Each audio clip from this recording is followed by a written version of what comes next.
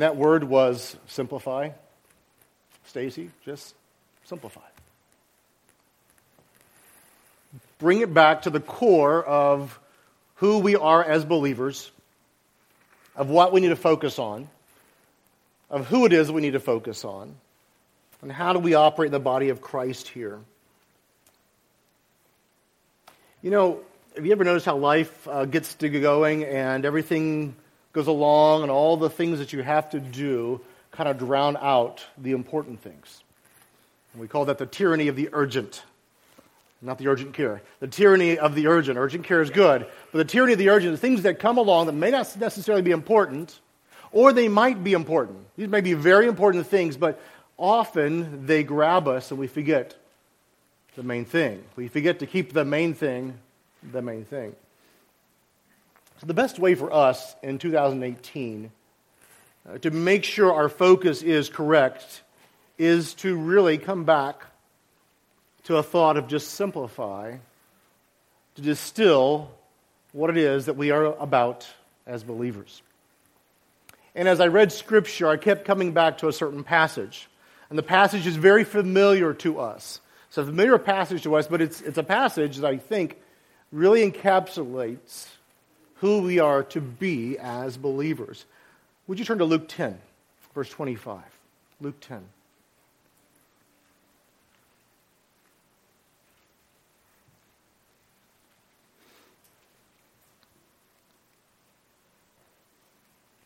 Verse 25, we pick up the narrative here. Jesus is in his earthly ministry. Things are going on. He's healing people. All of this is happening. And in verse 25, we come to this story. A lawyer stood up and put him, Jesus, to the test, saying, "Teacher, what shall I do to inherit eternal life?" This is a test. A lawyer in this time was one who was studied in the law of God, the Torah. So the Hebrew law, what the first 5 books that God gave to the Jewish people. He's one who stood sat and studied. His life was devoted to this law of God. And so, being a lawyer, being very protective of the Torah, being protective of Moses, he desired to put Jesus to a test, to try to trip him up, to see if he would take them away from the Torah. And I think even his question is instructive. What shall I do to inherit eternal life? And so Jesus responds to him. He says to him, "What is written in the law? How does it read to you?" Since you asked, what shall I do? How does it read to you?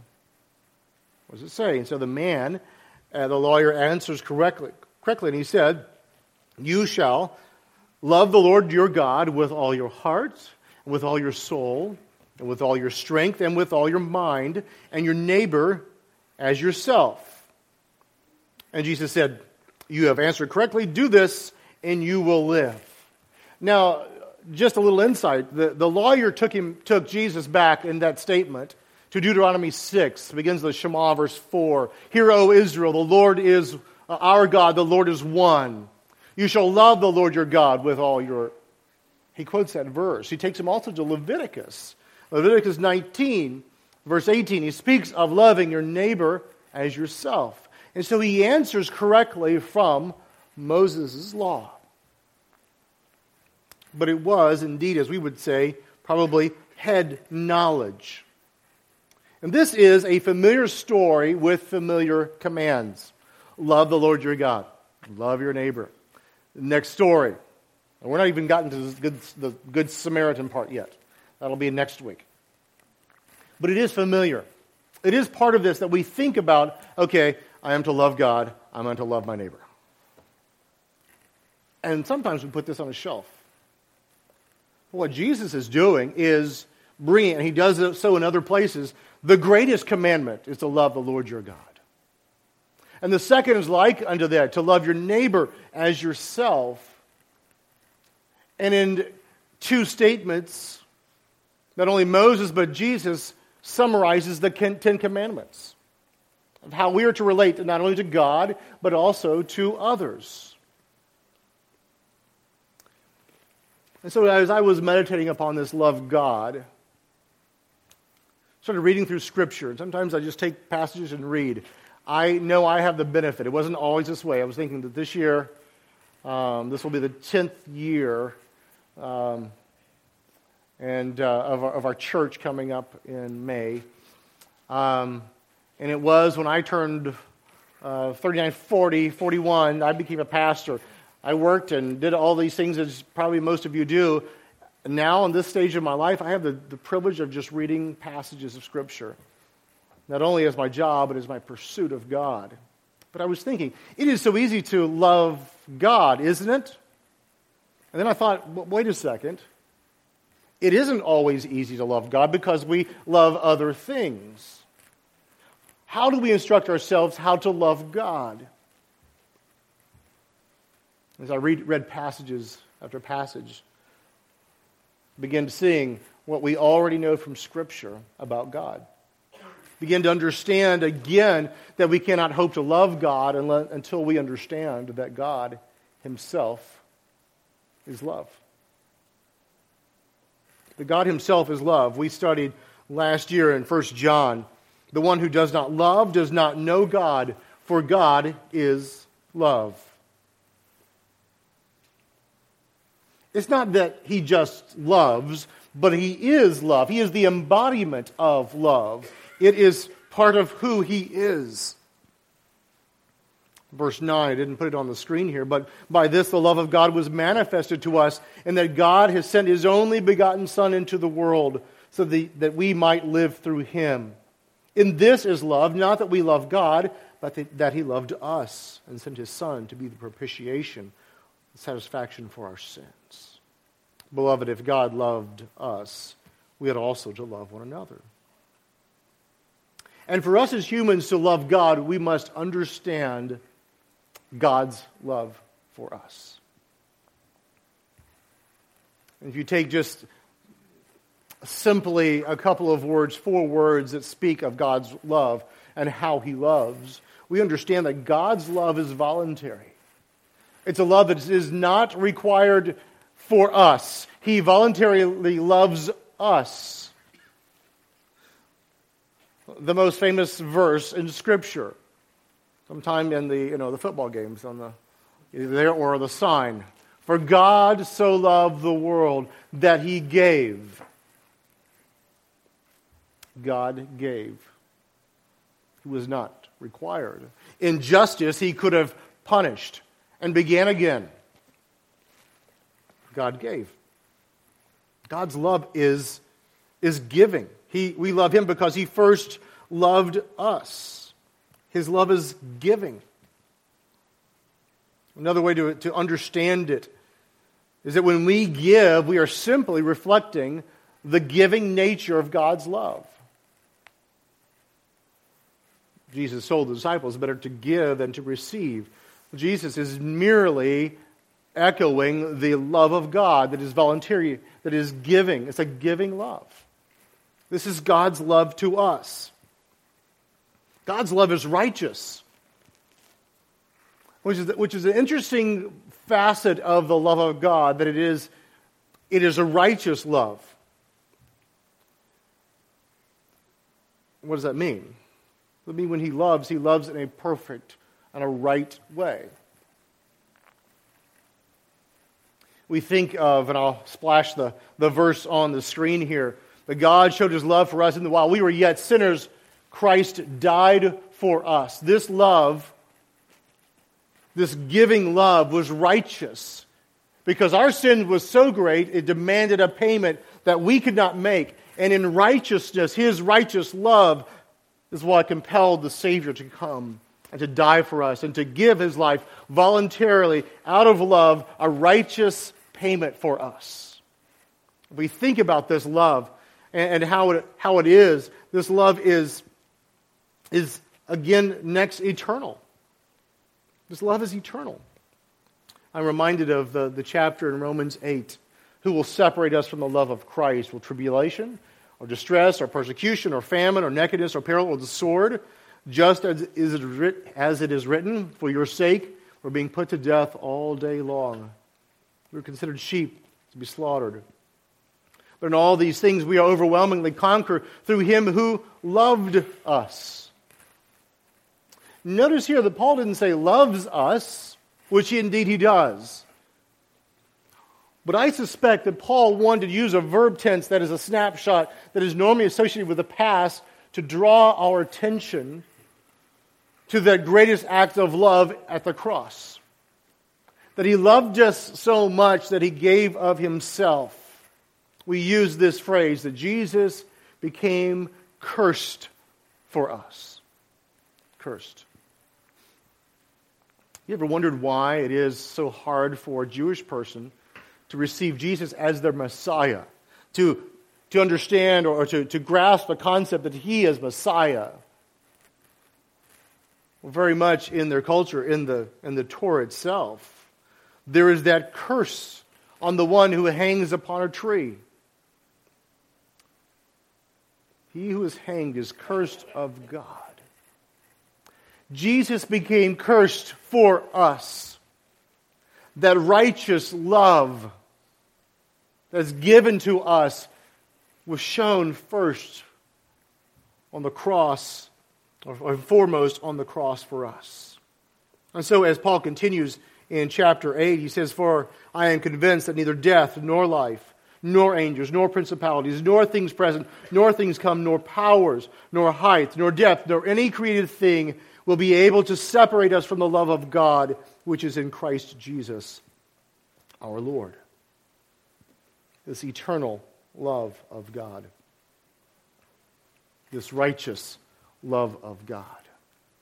This love that continues not only past, present, but future. This is a God who loves. Indeed, we must come to grips with the understanding of who God is. That he is love. And you and I must be thoroughly convinced of the love of God. If we are not, we choose to love other things because we think that his love is not great enough.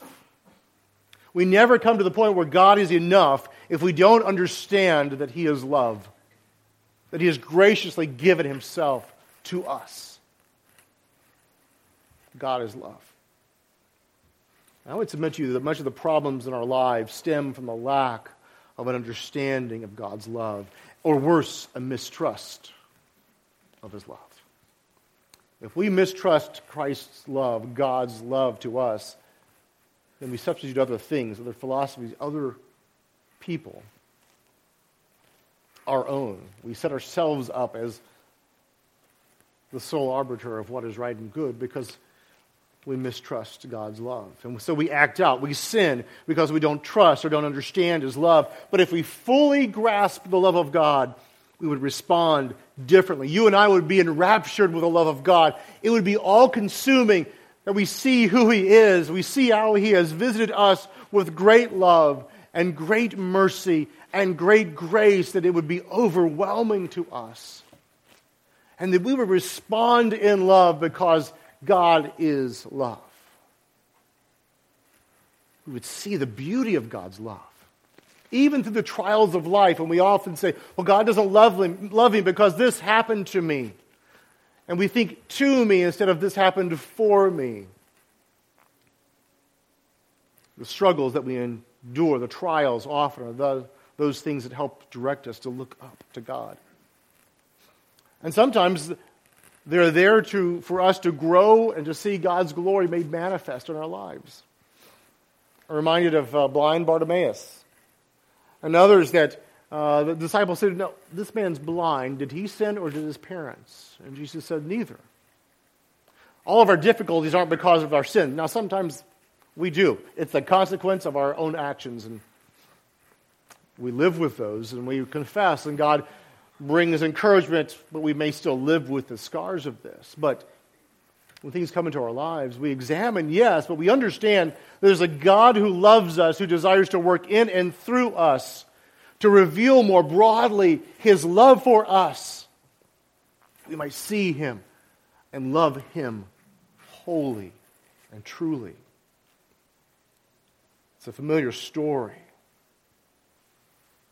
It's the love of God that we must see. So if we see the love of God, then we go, to how do we love God ourselves. So again, he said, how does it read to you? Love the Lord your God with all your heart, soul, strength, mind. With the heart.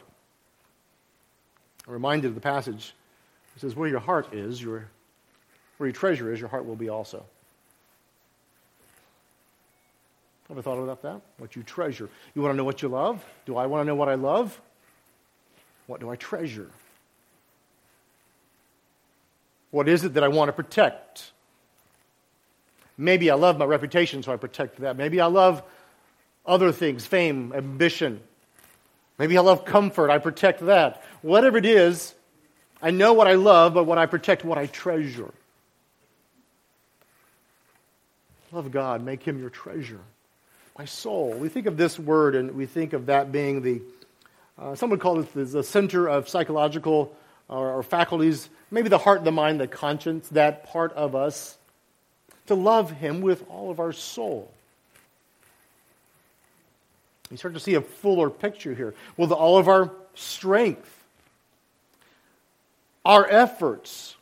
We don't give God the last of our strength, but the first of our strength. We make the pursuit of Him and the love of Him our greatest effort. And for us who understand the economy of God, we know that everything else will burn up except souls, our life lived out for God. So giving our strength, devoting our strength to the loving God sets us on the right path. We can't love others until we love God. Our strength. And then our mind. Setting the thinking part of us on God. Loving God. And what you see here is a complete, a wholehearted, an unreserved love for God. Not holding anything back, but a full devotion to Him, giving all to Him. You know, loving God begins with knowing God.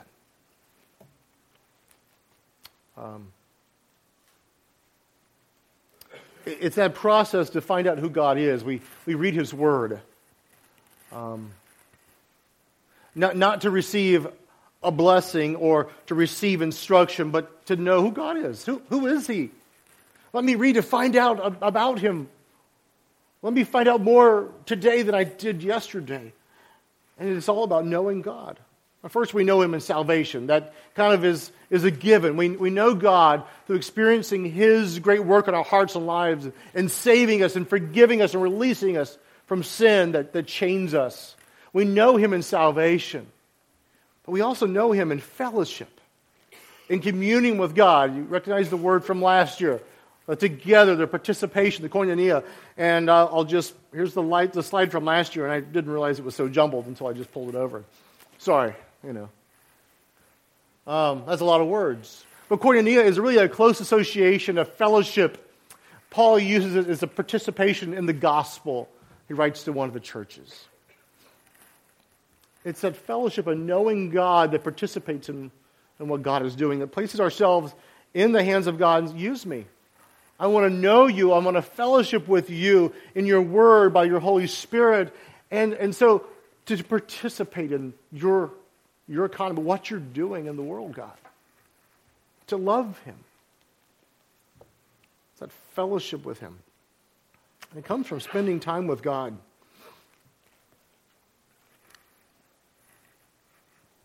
Ian Bound says, you pray until you pray. And maybe we've all been here. You go to pray, and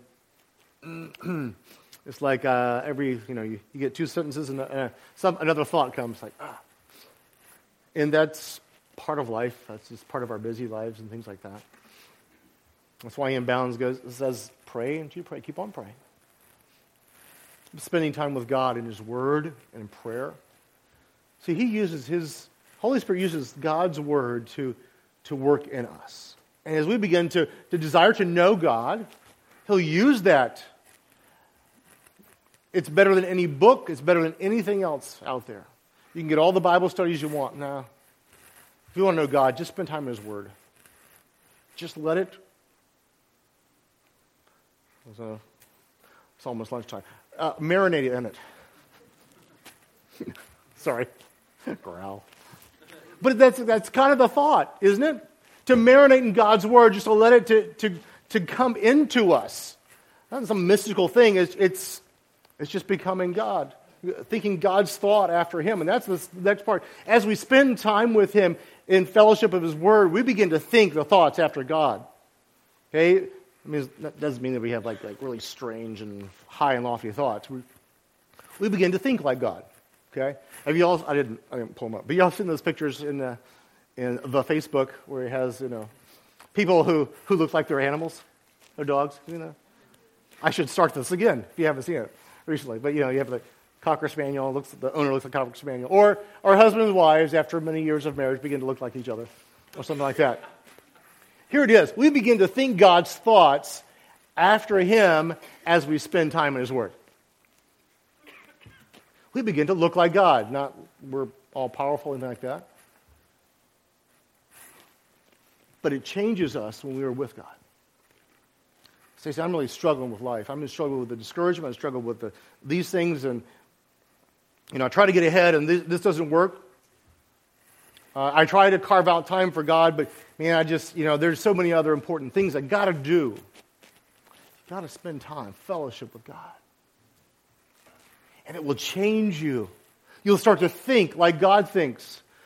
When temptations come, you'll start to think, you know what? I have a God who loves me. How do I... No. Mm-mm. Move on. When you see a need, you start to think like God. You start to have the mercy of God and the caring of God. That's a need. You know what? He's given me this. It may be money, it may be time, it may be care. God's cared for me. He's given me all of these things. I respond. I give back because it's God. He'll bless. He'll provide. If it's money, He'll provide. He'll take care of that. But I've got to care like God cares. And that's us thinking God's thoughts. Okay?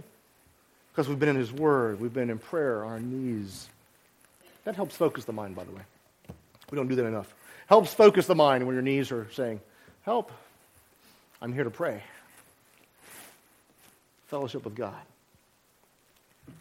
And this is how we simplify for the new year. Number one, love God. Because of His great love. See, we can do a lot of things for God this year. For God. I'm doing a lot of things for you, God. Aren't I good?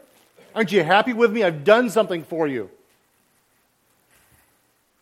And not to minimize the things that we do for God.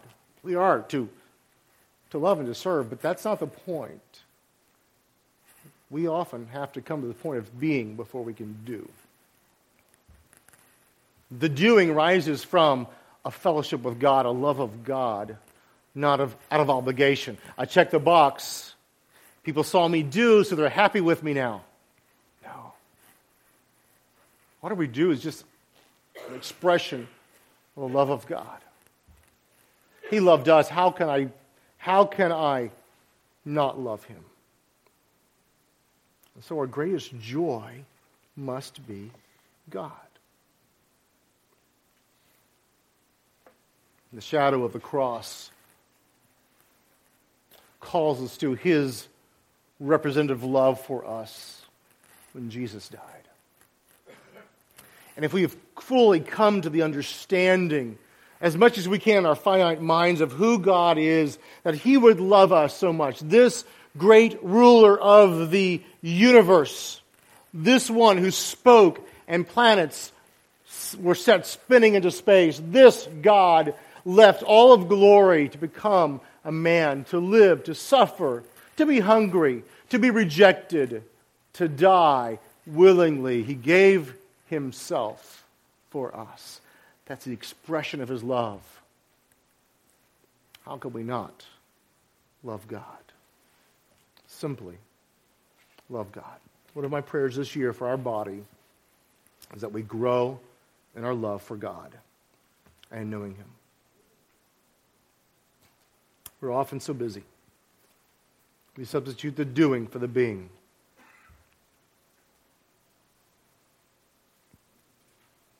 But when we know the love of God, we see even the difficulties of life are for us.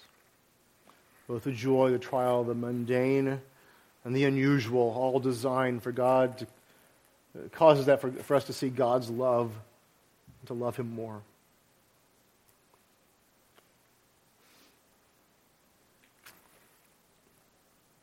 Do you want to see God do a work in our church this year? Do you want to see God do a work in our community this year? It begins here. Simply love God.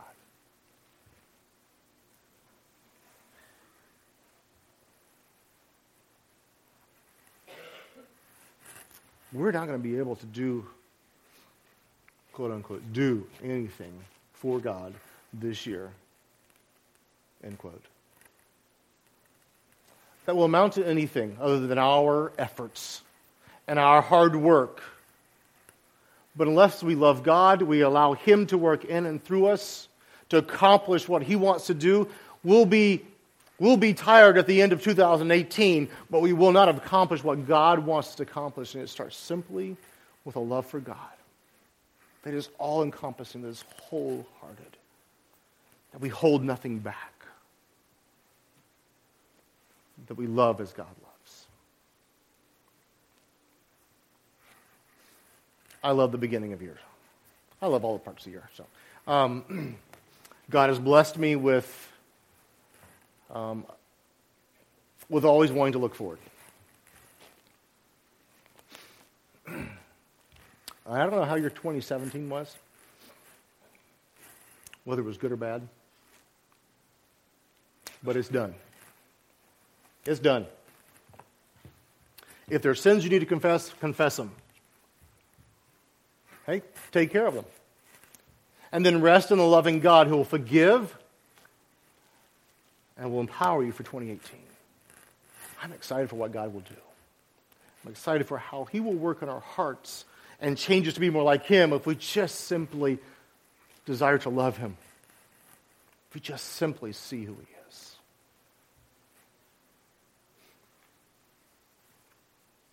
Love God. Let's bow for prayer. Gracious God, I thank You for who You are, for the power of Your word. Lord, I thank You that You have loved us in such a great and tremendous way. As Paul wrote, while we were yet sinners, while we were shaking our fists, as it were, in Your face, puny as our fists are, You loved us. Jesus, You came to earth and gave of Your lifeblood for us. And so, God, we humbly fall at Your feet and proclaim that we are not worthy of Your love, but that's not what Your love is about. Thank You for loving us in our unworthiness. Oh, Lord, help us to grow in loving You. We're weak at it, but You still love us and encourage us as we make those steps. Thank You for not setting us aside, but giving us each new day, each new minute to serve You, to love You. So would You do a work in our church? Would You, by the Holy Spirit, grip our hearts? May we see Jesus. May we see the wonderful love of Christ that's been shed out for us. May we see the work of the Spirit in our hearts to cause us to always come back to You and Your love for us. That is the most encompassing thing in us. That is, You are our vision. You're totally in rapture of our souls, that we live out our lives in loving You. And when we do that, that spills over to everyone else. May we love out of the outgrowth of Your love for us. Father, would You change our church? Would You make us more like Christ? Would You make us more like You and loving? It's in Christ's name I pray. Amen.